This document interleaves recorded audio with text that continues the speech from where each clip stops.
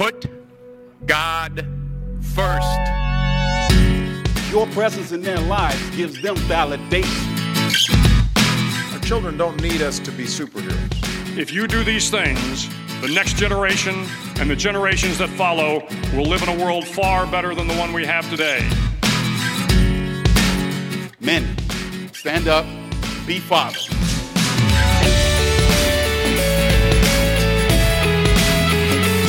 Hey guys, it's Mark, your host and founder of The Inspired Legacy.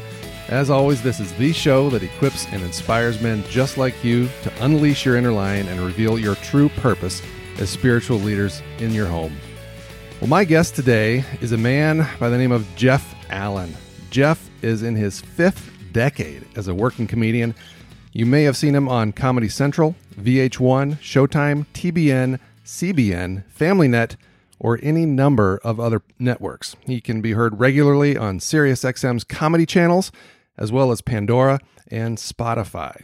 You can also look for Jeff on the internet's most popular comedy sensation, Dry Bar Comedy, where he has surpassed 100 million views on Facebook and YouTube, and get this, in less than 1 year. That is crazy. Jeff has also produced and starred in his own sitcom pilot for Castle Rock Television and the critically acclaimed film Apostles of Comedy. Jeff, it is an honor. Welcome to the show, man. Thanks, Mark. I appreciate the call. As you know, I'm not doing anything. So.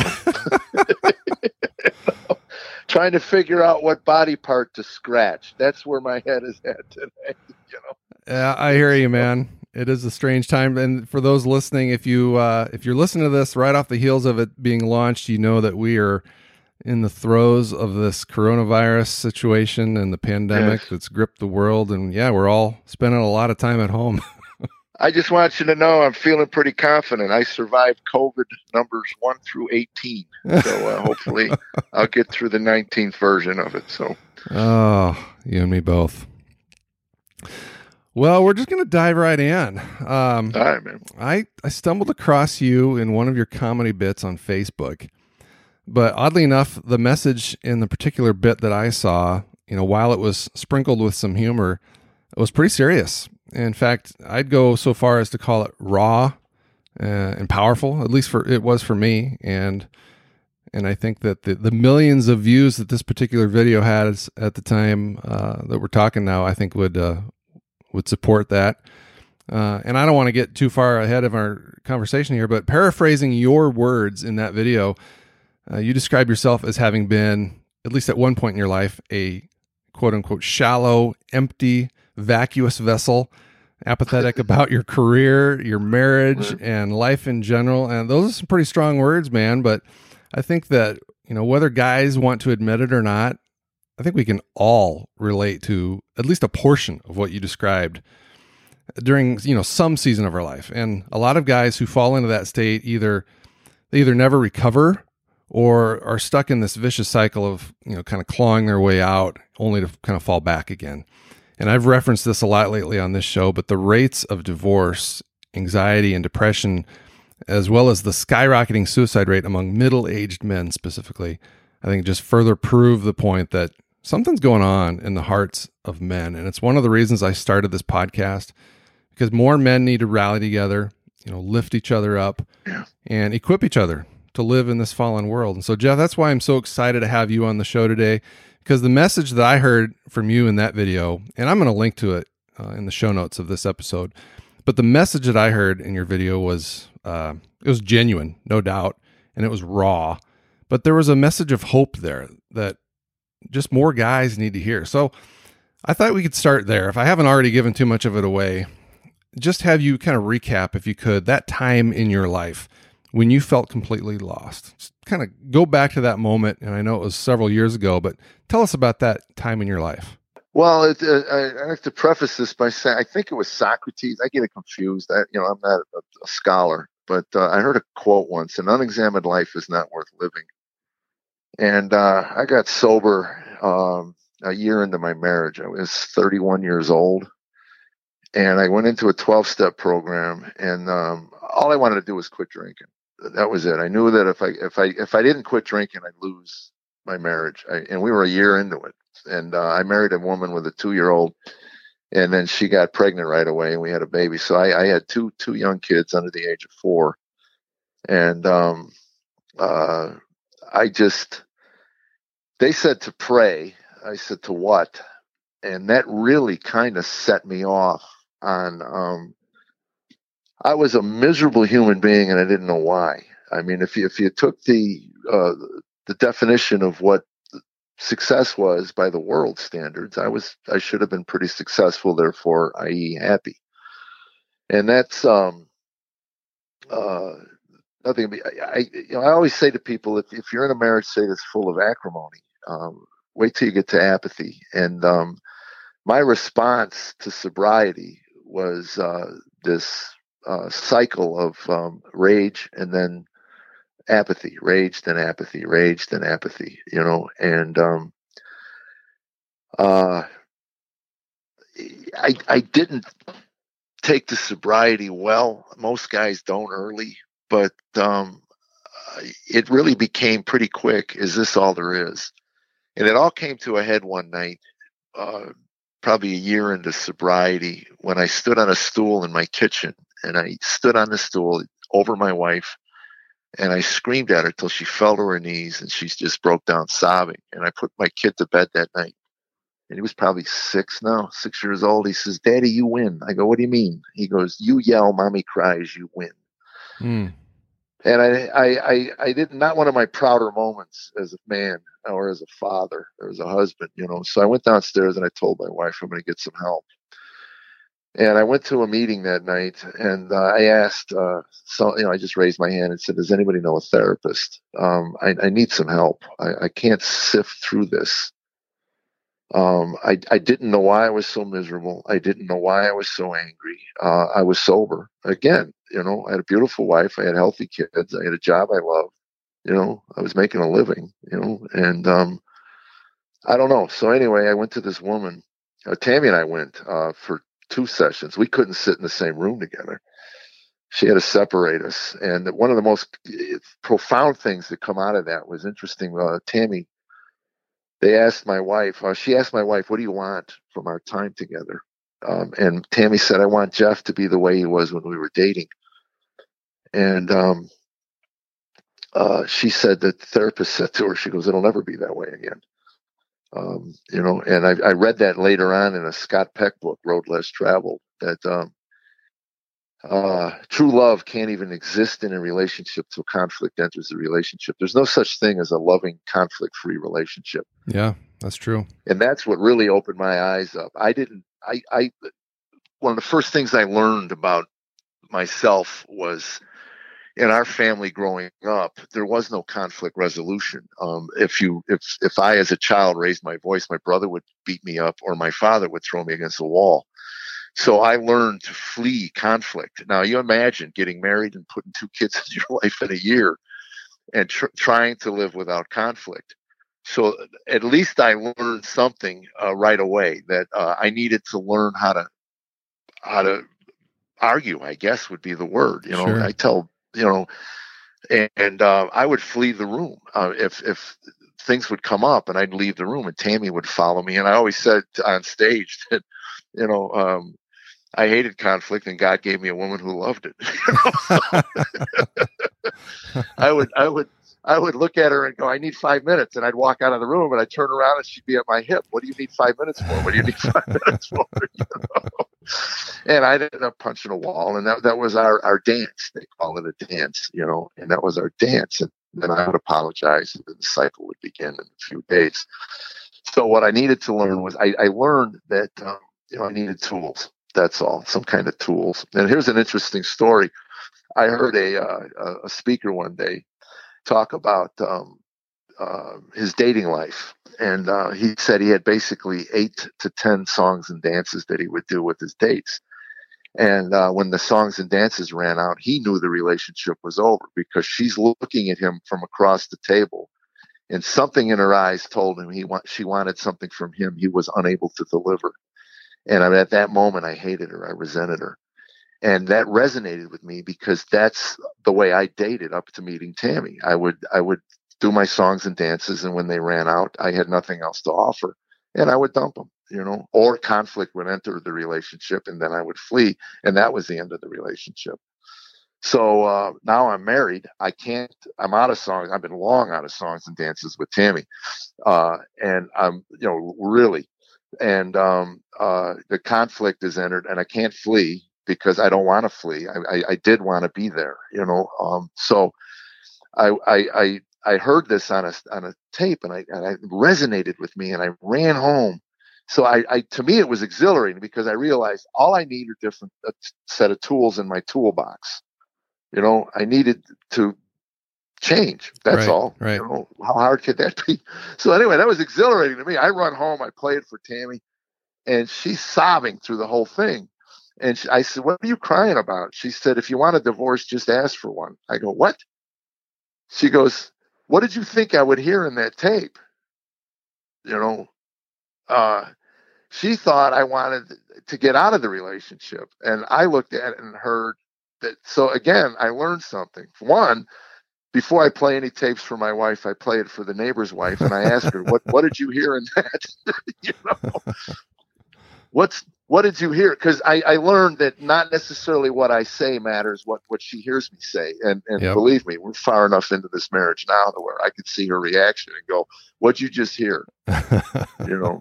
Because believe me, that's an odd reaction for what I thought I was saying. And so eventually I learned to shut the anger down by just being apathetic. And I suppressed to this day, we're 34 years into this marriage. I cannot raise my voice. In her family, when people raised voices, people got hit, and it was usually her. So I can't raise my voice if I'm watching the Bears. And believe me, my head's going to explode sometimes watching the Bears. So, but I shut down in apathy, and we kind of lived this way. I was trying to recover, and she was raising two kids basically by herself. I was out on the road 200 plus days a year, and again, all self-help stuff, John Bradshaw stuff, dynamics. I became a voracious reader. Because I knew there was something wrong with me, and I wanted to find the manual. Let's just say, if I was an automobile, it wasn't running right. Yeah. And I think the fact that I was able to travel and get away probably saved us, because it gave us a cooling off time. But I have to tell you, Mark, there were times, there were periods, seasons in our marriage, that when I would fly home, as the plane would descend to my home airport, the anxiety would just start. And I lived with this constant anxiety under our roof. There was this palpable thing, and you can't put your finger on it, And anyway, it all finally came to a head. Probably 8 years in, where she asked for a divorce. And I just said, if that's what you want, that's how dead we were. We were done fighting years earlier than that. We just kind of coexisted. And again, we were cordial people. We're civil people. And I was doing my work, in the 12-step stuff, and trying. I was trying. I was praying, they told me to pray, and again, I find it interesting, the third step prayer that I prayed every day for years was, God, remove me from the bondage of self so that I may better do thy will, taking away my difficulties so that victory over them others may bear witness to thy strength, thy power, and thy way of life. I didn't believe in God, but I believed in the program, because I saw it. I looked around and I saw happy people, contentful, at peace in their own skin. And that's really all I ever wanted. I wanted to wake up one day without anxiety. I wanted to wake up one day and look at my wife the way other people looked at their wives. I knew I loved her. I even asked my therapist. I said, do I love my wife? She said, you want my opinion? I said, yeah, I would love your opinion. She goes, no man would be doing the work you're doing if they didn't love their wife. I said, then why can't I? She said, because you're broken right now. And I go, what do you mean? again, Mark, I just got into this whole thing. I wanted to, I just really wanted to be fixed. I just thought I'd quit drinking and everything would be fine. Well, that's, basically the antithesis of what happened. The wheels came off, and I just, I don't know. I was obsessed with my marriage. I obsessed with everything but my career. And that was when that came to a head. We had 3 months behind on our mortgage, and they repossessed the car, and we filed bankruptcy. And one day, Tammy comes to me and she says, "I get the impression you don't care." And I go, "I don't." She goes, "Who says that?" I go, "I'm just being honest." She says, "But who doesn't care?" I go, "You think I don't want to care? Do you honestly think I don't want to care? I wake up in the morning, I look at all this responsibility that I have. It's on me. I get it. I understand it. I'm trying. I'm trying to will myself to care." And I go, "What's the point? What's the point?" And it all came from a gerbil. I don't know if that was on the tape. I don't know if it was on the tape. I don't remember that. I don't remember. But I got obsessed with my kid's gerbil. And it was funny because Tammy, after a couple of days of me just sitting there, just kind of watching the gerbil, and I'd get up and eat and whatever, come back and sit and watch the gerbil. And she finally goes, "The heck is it with you and the gerbil?"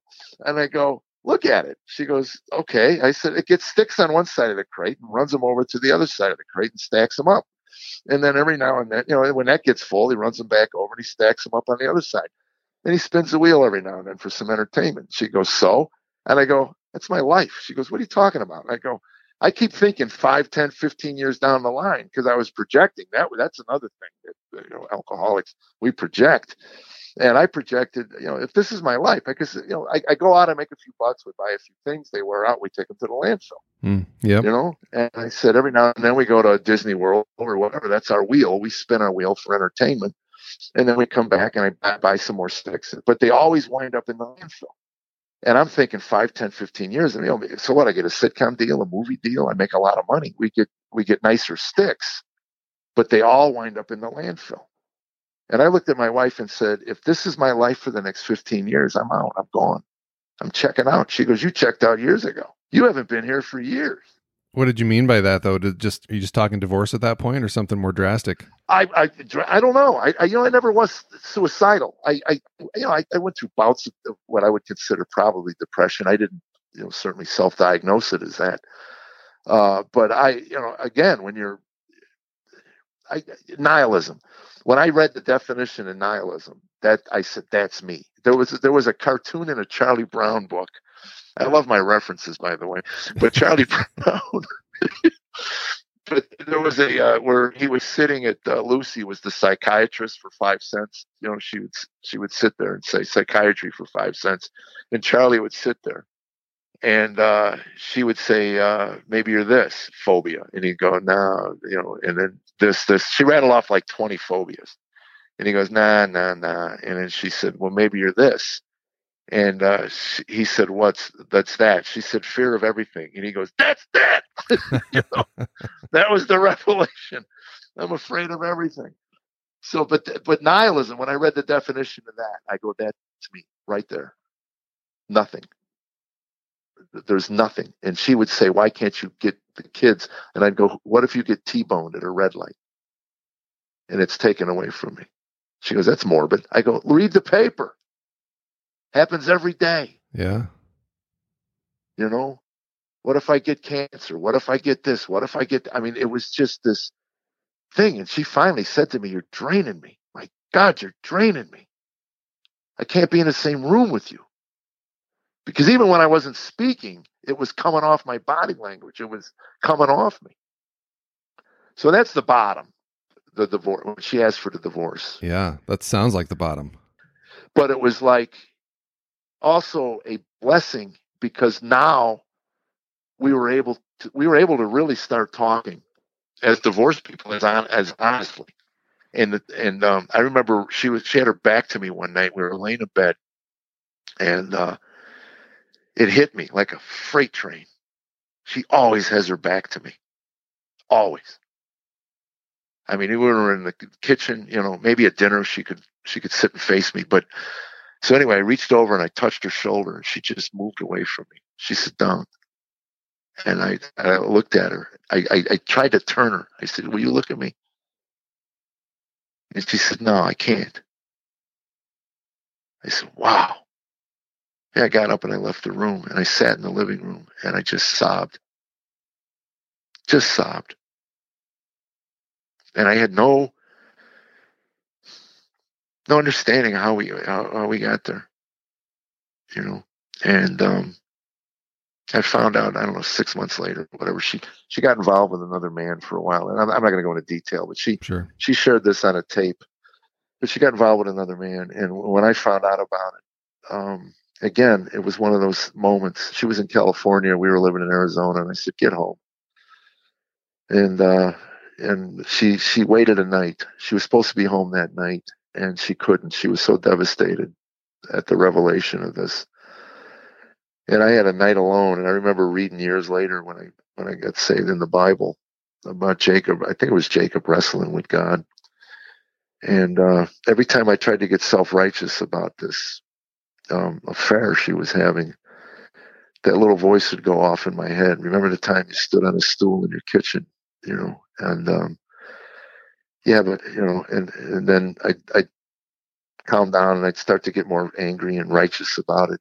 That little voice would go off. Remember when you did this? Remember when you did that? You're not really a very good husband. You're not a very good father. You're not And I was exhausted. I had to pick her up at the airport the next day in the morning, and I was up all night, just pacing my bedroom floor.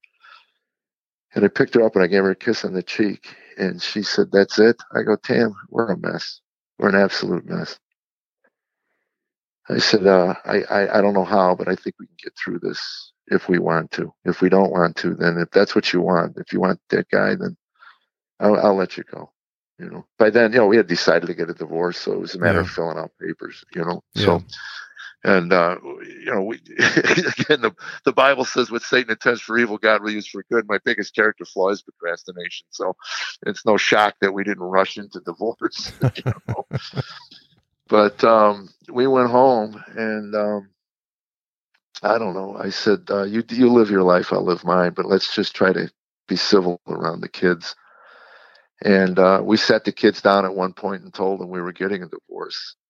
And I had read in a book that the only concern really at that age, they were young, is what's going to happen to us.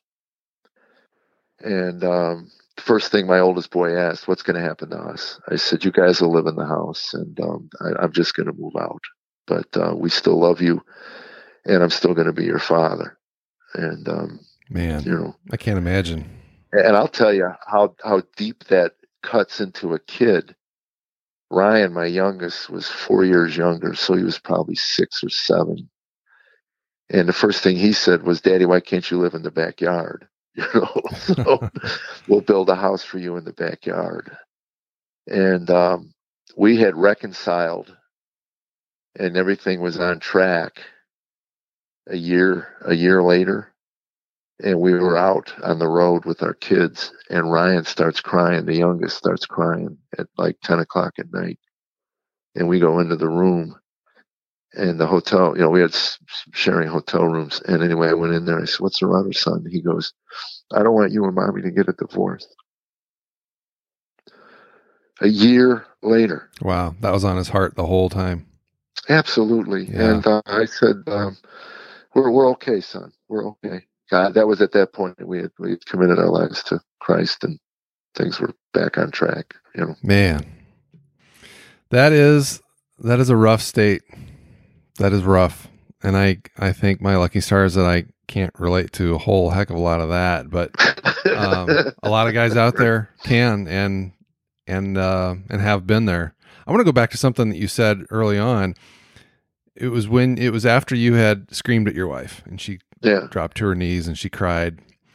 Do you think anything would have changed had your child not said something to you then? Well, that's a good question. I can't. Wow. I never thought of that. Out of the mouths of babes. Yeah, exactly. I don't know. Hey, I just wanted to take a quick second here and tell you about my free parenting guide called 9 Ways to Be a Better Dad. I have compiled 9 game-changing parenting tips backed by biblical truths that will help you and your kids focus on 3 critical areas of life: principled living, strong and healthy relationships, and discovering true purpose. You can download a PDF version of this free guide by visiting theinspiredlegacy.com/join. Again, that's theinspiredlegacy.com/join, or look for the link in today's show notes. Out of the mouths of babes. Yeah, exactly. I don't know. Here's another story that, you went along the same lines. Before I got sober, I was in the middle of I was drinking and doing some cocaine and trying to figure out why I was so miserable. And long story short, I came to the conclusion that it was the marriage. And I thought if I could get out of the marriage, then I could go back to the way things were. I could drink guilt-free. And I decided I was going to beat her up. Just as a way out. As a way out. I thought, who could stay with a man that would beat her? Wow, man. And so I went in the room. I was standing over her, and of course, I do have a conscience, and all of a sudden you're like, this is wrong. You can't do this. This is insane. And while I was wrestling with this, my son started crying in the crib. He was 6 months old, and I went in and started spanking him. And Tammy took him away from me. And that was what got me into rehab, or into the 12-step program. She sat on the end of the bed and fed our son that night. And I realized what I had done and what I could have done and how bad that could have ended. I could have killed my son. Yeah. And I dropped down to my knees and I told her, I said, if you don't take me to Alcoholics Anonymous, I won't go. And if I don't go, I don't think we're going to make it. And that's what got me in. So along those same lines, I think to this day, I think that Ryan woke up and took that for his mother. Oh, wow. I believe that. And that's powerful. I shared that. Yeah. I shared that 12 years later for the first time publicly at an event. And Ryan was 12 and he came to me and he said, Daddy, was I that boy? And I said, you were. I was a different man then. Yeah. God changes us, doesn't he? Boy, I say it over and over and over again. When the world breaks a man, it's a joke, and they continue to pile on until he's ashamed and humiliated, till he doesn't want to get back up onto his feet. But when God breaks a man, he just shows him his heart. Just shows him his heart. And God does never, ever, ever leaves a man in a broken condition. That's true. He always gives him a way out and gives him a way to stand up and hold his head up and walk forward. Yeah. Walk forward. By using the past, he's able to walk forward. Yeah. Amen, man. I think we have to be open to it though, for that to work. Right. Absolutely. Absolutely. 100%. If I did anything right, it was a willingness to put one foot in front of the other and look outside of myself for the answers. The questions came from inside. Yeah. And but the answers came from the outside. I was able to look outside of myself, eventually, ultimately to Christ. So let's go there. I mean, you obviously hit rock bottom and we're in a real bad state, personally, emotionally, your marriage. Yeah. What clicked for you that allowed God to come in and go to work and ultimately change you and get you back on track? Not just personally, but just with your marriage as well. What clicked? Well, a man came in. It was an interesting relationship. I heard about this guy months before I worked with him. I kept hearing that there was this guy. I'm an avid golfer. I always say that I traded my obsession for cocaine to golf. They cost the same money. They're just as aggravating, but one's legal. And but But I had heard about this guy. He was a really, really wealthy businessman. He was out doing comedy. He was an MC, much older than us. Not much, 10 or 12 years older. But and because of his wealth, he was a member at Preston Trail in Dallas, Muirfield Village in Columbus. Really, really well known. And he can get us on Augusta National and all of that. Oh, wow. All you got to do is just be his friend. And as miserable as I was, I could be personable if you had something I wanted from you. So I had called. It's interesting. I didn't know it. He was an evangelical Christian and came out of, anyway, we finally worked together. And at that time, I'm reading Ayn Rand. I had gone through all the self-help, the Buddhism, the New Age, all that stuff, and just the Tao of, and all these attempts at some kind of spiritual. And again, I likened to what I was going through as a spiritual thirst. You're parched and you're dry, and you find something. You read a passage here and there. You see it on somebody else. It's like a fine coat on somebody else. You go, wow, what are you doing that so, makes you so, happy? And, I'm into the Tao, or I'm into Buddhism, or I'm into this, anyway, I played some golf with this guy. We were working together in Tampa, and, we're out on the golf course, and I wanted to learn how to accumulate wealth. Tammy and I were just starting to kind of get back together. We're still in the middle of all of that stuff. And I felt if I could get money, just make money, I could get Tammy away from the guy she was with, and I could get my marriage right. I called her best friend and talking to her one day, and she said, "Do you love Tammy?" I said, "I do." And she said, "Do you want to be married to Tammy?" And I said, "I do." She goes, "Then fight for her." I go, "What are you talking about?" She goes, "Fight for your wife." And I didn't understand what she was talking about. She goes, "She wants to be with you, but for gosh sakes, you've given up, So that was kind of a turning point. It's like, okay, I don't know how to do this. It's like, remember the days when you watch the movies where the guy could get on a horse and he could slay the dragons, grab the damsel and ride off. Yeah. And in my mind, it was like I was such a loser. Why would she want to be with? I mean, again, that's that sense of self. So yeah. And at this point, you're still looking for the right tool. You just don't know what tool you're looking for yet, right? Right. Exactly. I've tried everything, anyway, I just, money. Okay. It's money.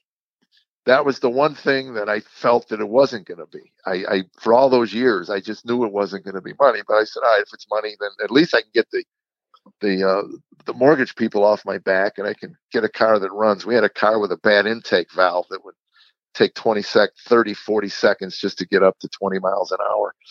And it was an awful car. I'd had my kids waving out the back window. White trash were coming through. So here I am golfing with this millionaire. So I said, "How do you accumulate wealth?" And he said, "You can't begin to, and he went into a whole thing. He goes, "You don't want money." I go, "What do you mean?" He goes, "You can't handle what little you have. And you have no idea the burden that a lot of money would be on someone with your inability to handle money." Ouch. Which is not what, I didn't want to hear it, but he was dead on.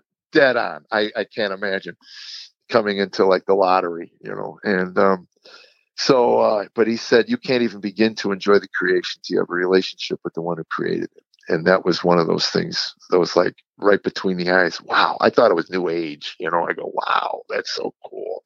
Where'd you read that? I was going to go buy the book. Sure. And he goes, well, it's actually biblical. The relationship with the creator part is the biblical part of it, and we had a wonderful friendship developing that week on the golf course. Talked about a lot of things, and I finally said, "Where are you reading all this stuff?" He said, "Well, it's in the Bible." I finally said, "Stop it with the Bible, man." He kept quoting the Bible. He kept, and I said, he goes, "What's your problem with the Bible?" I said, "Well, who actually reads the Bible? I mean, I know it's everywhere, but who reads it?" I've tried, believe me. I'd pick it up in hotel rooms and I'd thumb through it. Of course, it's the Gideon, the King James thing, and I never got it, So, yep. Yeah, I remember mocking at one point, it's the living, breathing word of God. I'd opened it and go, breathe to me, breathe to me. And what I didn't know was he was the whole time, So anyway, he said, what's your problem with it? And I go, no, then he finally said to me, well, let's back up in the conversation. What's in the Bible you don't think is true? And I said, well, be honest with you, I've never really read it. And he goes, well, then you're not really an atheist. You're a moron. And I go, what? And he said, along the lines of, it's the most influential book in the history of the world. He goes, the entire Western civilization, certainly the moral codes, are built on the foundation of this book, and you can't even crack it open. That's lazy, intellectually lazy and moronic. And he said, really, to be a true atheist, you should study all of the religions and come, after an exhaustive intellectual search, come to a conclusion that there is no God. You want to circumvent all the hard work and just come to the conclusion. He goes, that's lazy and moronic. So before he left that week, he said, I like you. And I remember going back to my room and just really getting really emotional. I couldn't understand why this kind, gentle soul, successful man would say something like that. Mm-hmm. And years later, he told me he felt that God had put it on his heart to disciple me, that I was looking for something. So he signed me up for these Bible tapes out of Denton, Texas, Tommy Nelson's church called Denton Bible Church. And he asked if it was okay. And I said, I don't care, man. He signed me up for whatever you want, as long as it doesn't cost me any money. So we parted ways on Monday. By Thursday, I had a Bible at my house, the NIV Bible. And I think 2 weeks later, a tape came in a manila envelope. And I didn't open it up. And I didn't open any of them up for months, almost a year probably. And we had this friendship over golf that always ended the same way. How are you and Tammy doing? I'm not too good, Phil. And he'd go, we pray for your marriage. And I'd go, why? And he'd say, well, we believe our marriages are ordained from God. God didn't put you two together just for you to make another life and part company. We think you should be man and wife. So that's, if it's all right with you, we pray for you. I go, I don't care. Knock yourself out. And every conversation ended the same way. How you guys doing? We pray for you. That's great, Phil. Thanks. Appreciate it. I think she's going to divorce me. And after a year or so collecting these tapes, she was going away for the summer. And she gathered up all the tapes and said, you either listen to these things or I'm throwing them out. I mean, you should imagine. I mean, the whole house was piles of manila envelopes from some church in Texas. Had dust all over them. And, the Bible was in the junk drawer, and anyway, she left. I said, gather the tape, I'll listen to them while you're gone. She was taking the kids for the whole summer, and I knew she wasn't coming back. I knew it. As a matter of fact, she told me years later when she got off the plane in Ohio, her parents said, you're home now. You don't have to go back. Wow. And she said that there was a constant drumbeat of the whole time she was there of that man, referring to me, and you don't need to ever go back to him again. And, so one day I just popped in a tape. It was Ecclesiastes. And you talk about, a moment in time. I froze when I heard meaningless, and I believe this was the moment God switched it in my heart, not just my head, that this was truth. Because I began that day, I soaked in a year or so worth of Bible tapes in 3 months. A lot of them I listened to 2 and 3 times. Wow. Made notes in my Bible. I couldn't get enough of that book. At one point, I wanted to run on my lawn. I remember saying this. Have you ever read this thing? My gosh, it's an amazing book. Like I was the only one that ever read it. So now you're on fire. You're on fire for God at this point. Oh my gosh. I couldn't. Yeah. In Genesis 1:1, I remember hearing it and just prostrating myself in my living room. just laying on the floor, just going, there's a God. My gosh, I'm so sorry. I'm so sorry. I'm so sorry. That's all I kept saying over and over again. So sorry. And I called my friend Phil up and I said, there's a God, Phil, there's a God. He goes, I know. I've been trying to tell you for over a year. He goes, you sound like you're distressed. I go, blasphemy, cursing him, denying him. And he said, have you gotten to the cross yet? And I go, the cross? He goes, I can't ruin the ending for you. Come on. No, he didn't say that. He goes, I hope you get to the New Testament. And I said, I've listened to some of those. He said, just study the cross. And I got to the prostitute at the well, and I remember just breaking again. And the prodigal, who can't listen to that and not break? The sermon on the prodigal. Yeah, yeah. Describes so many of us. Absolutely. It's, to this day, it's my favorite sermon. It's my favorite sermon, and the resentment of the good son, why? Because I hear that so much at church, and anyway, it was after a couple of months I was in Texas working. I was at a club, and I had my kids with me. I had gone and picked them up in Ohio and gave Tammy a break for a few weeks. I took them on the road with me, and I went to church that day. I met Tommy at the church. I had Phil introduce me, and we went back to his house, and he said, when I met you, you were looking for something. Have you found it? And all I could say is this: if Jesus Christ is not who he claimed to be, then Solomon in Ecclesiastes was right. I'm a dead man. Solomon's conclusions, basically, this is kind of summing up the book of Ecclesiastes. But life without God will have no meaning. Without meaning to your life, there's no purpose. And without purpose, you might as well off yourself. Man. And I heard that, and it was so exhilarating. It summed up that he was right. That was absolutely my conclusions after 8 years of me. I heard a saying once: "There's no smaller package than a man wrapped up in himself." And I was a small man. I really was. It was all about me, all about me. And when I gave my life to Christ, things changed literally overnight. That burden of whatever it was, that anxiety was gone the next day. And that was the gift. That was the gift. I could now function as a man.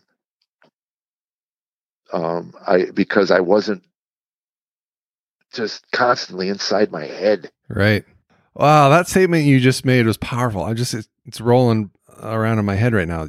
Once that weight was lifted, you finally could function as a man. That's powerful. Yeah. Yeah, I wasn't as self-centered. Believe me, I draw back into that. Sure. That's my default position. Everybody. Yeah, that's everybody's default. Yeah.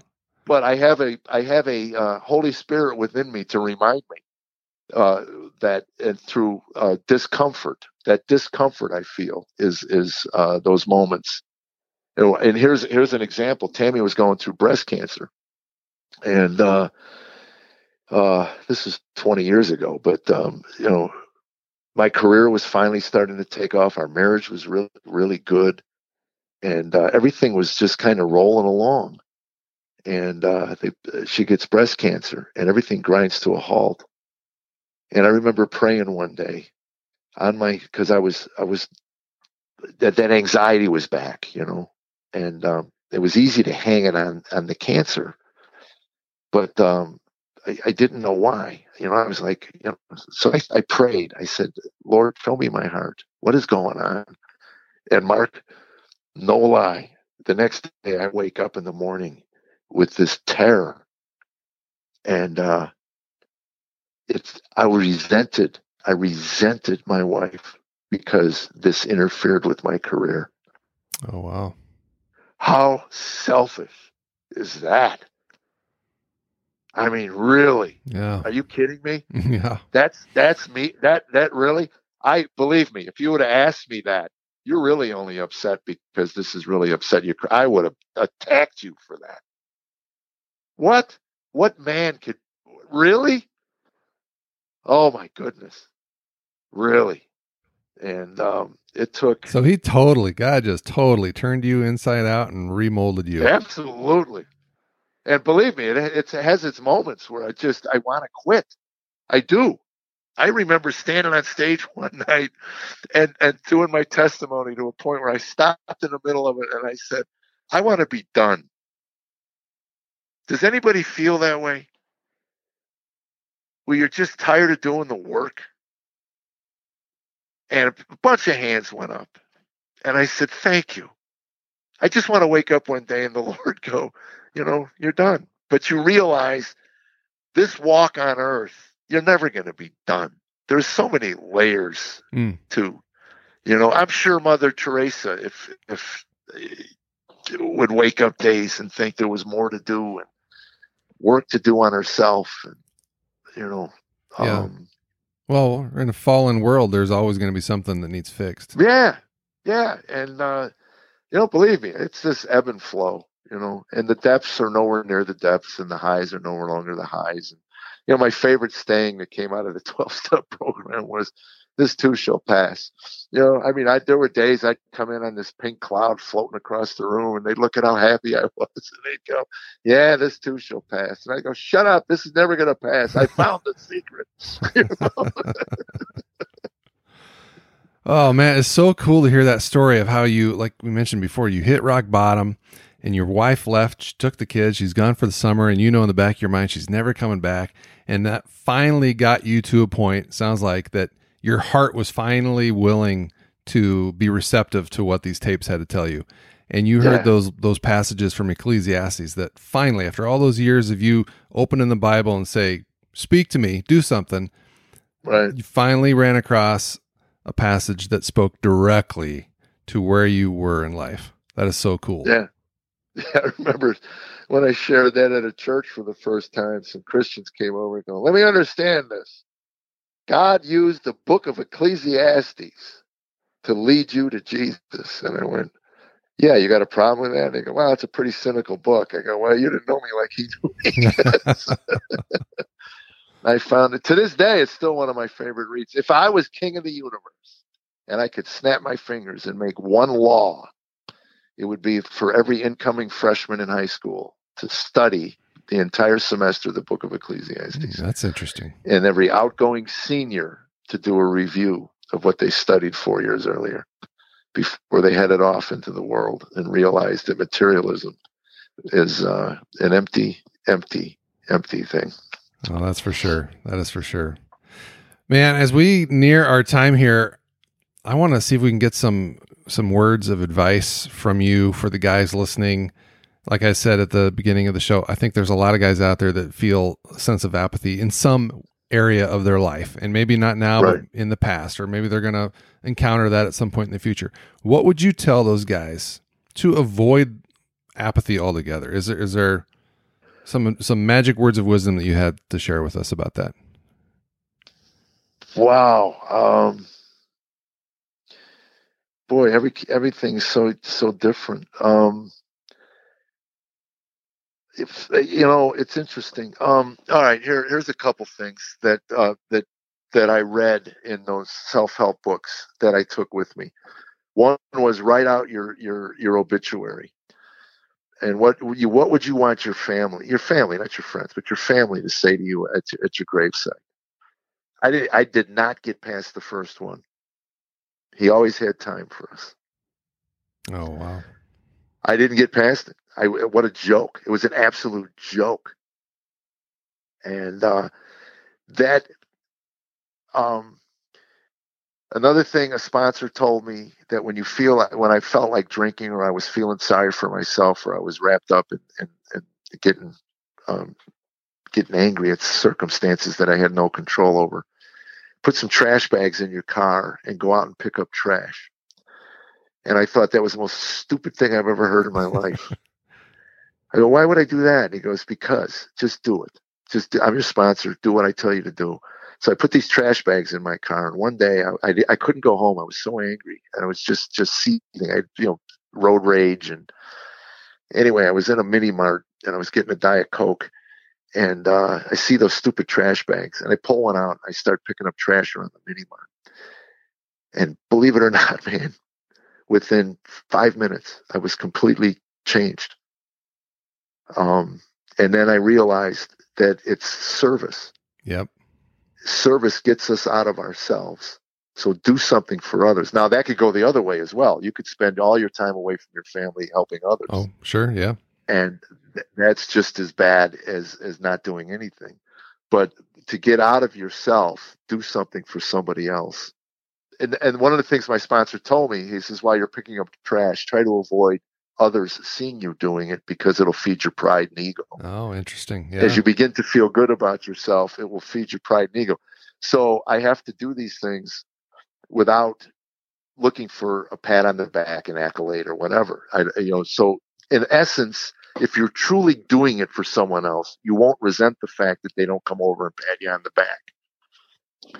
How dare they not acknowledge what I've done for them? Mm-hmm. And it's hard. When Jesus said, give as, don't let the left hand or the right hand see what the left hand's doing. It's been hard. I donate as much as I can quietly and silently. And it's hard. I want to get my ego fed. I want people to know. Yeah, we all do. We all do. Yeah, I think that's just, and that's why Jesus made the point. It's not easy to live this way, and I go again. I don't want to give the illusion that this is, I float through life.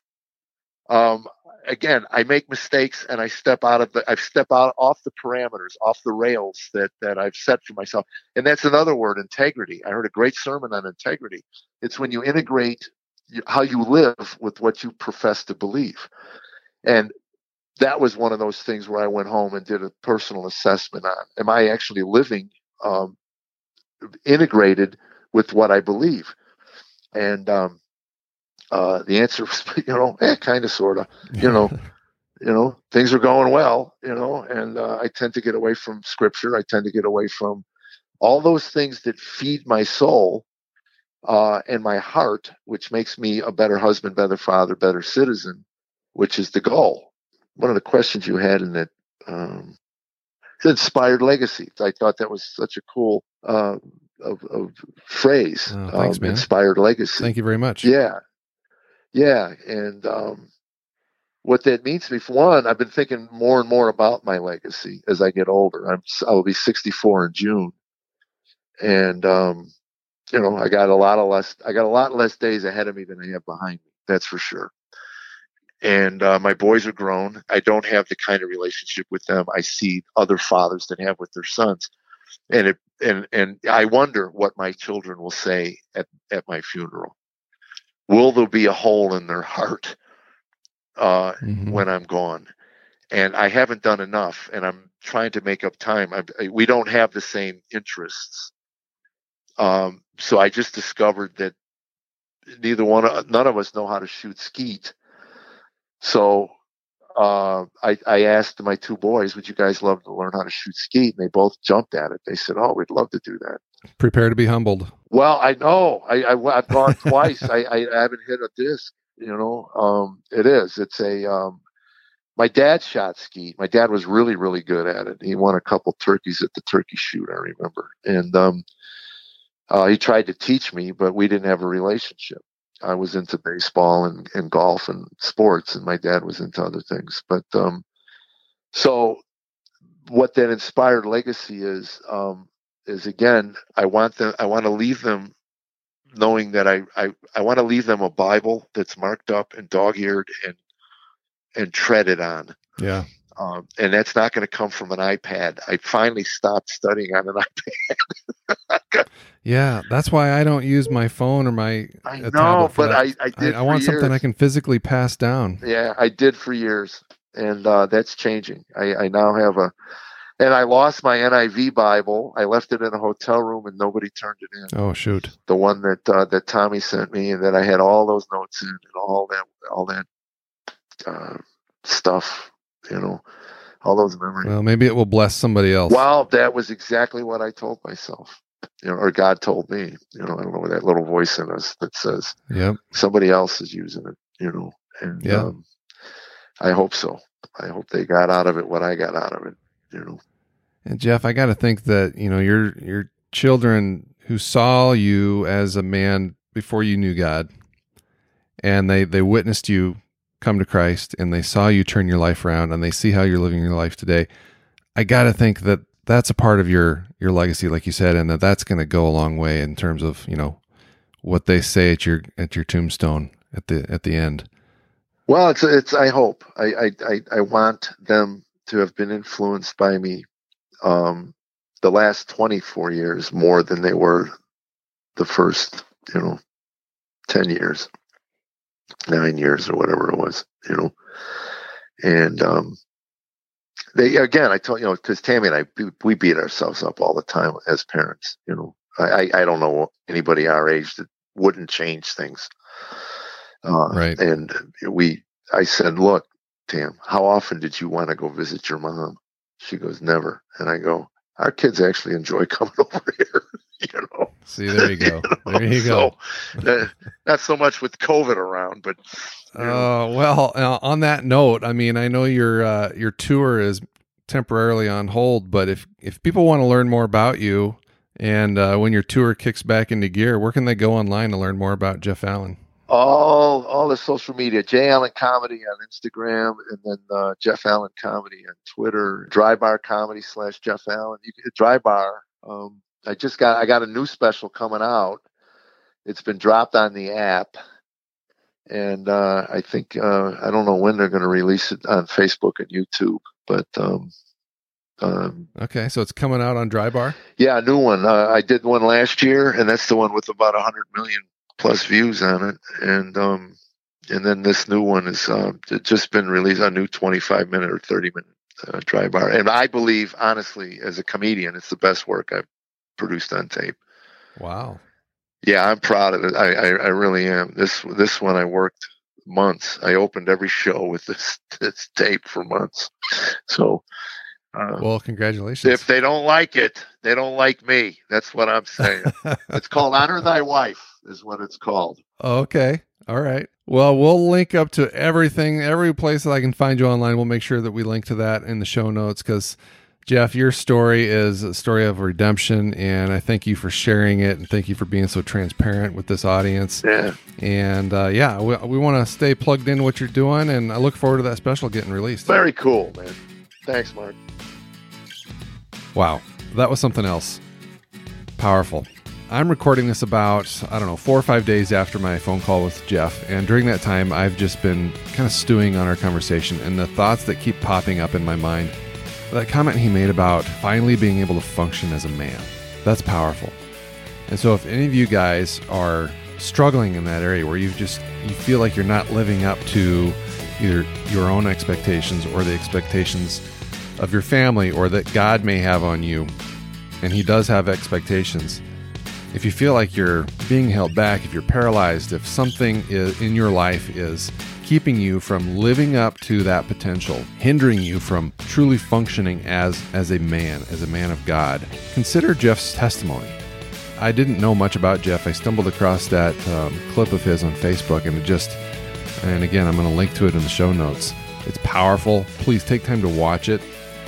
But it was just a lot of fun too, and fun's probably not the right word, but it was interesting to dive a little deeper into that story and kind of get some backstory. It's going back quite a few years for Jeff, but it still has a deep and profound impact on him, reliving those memories.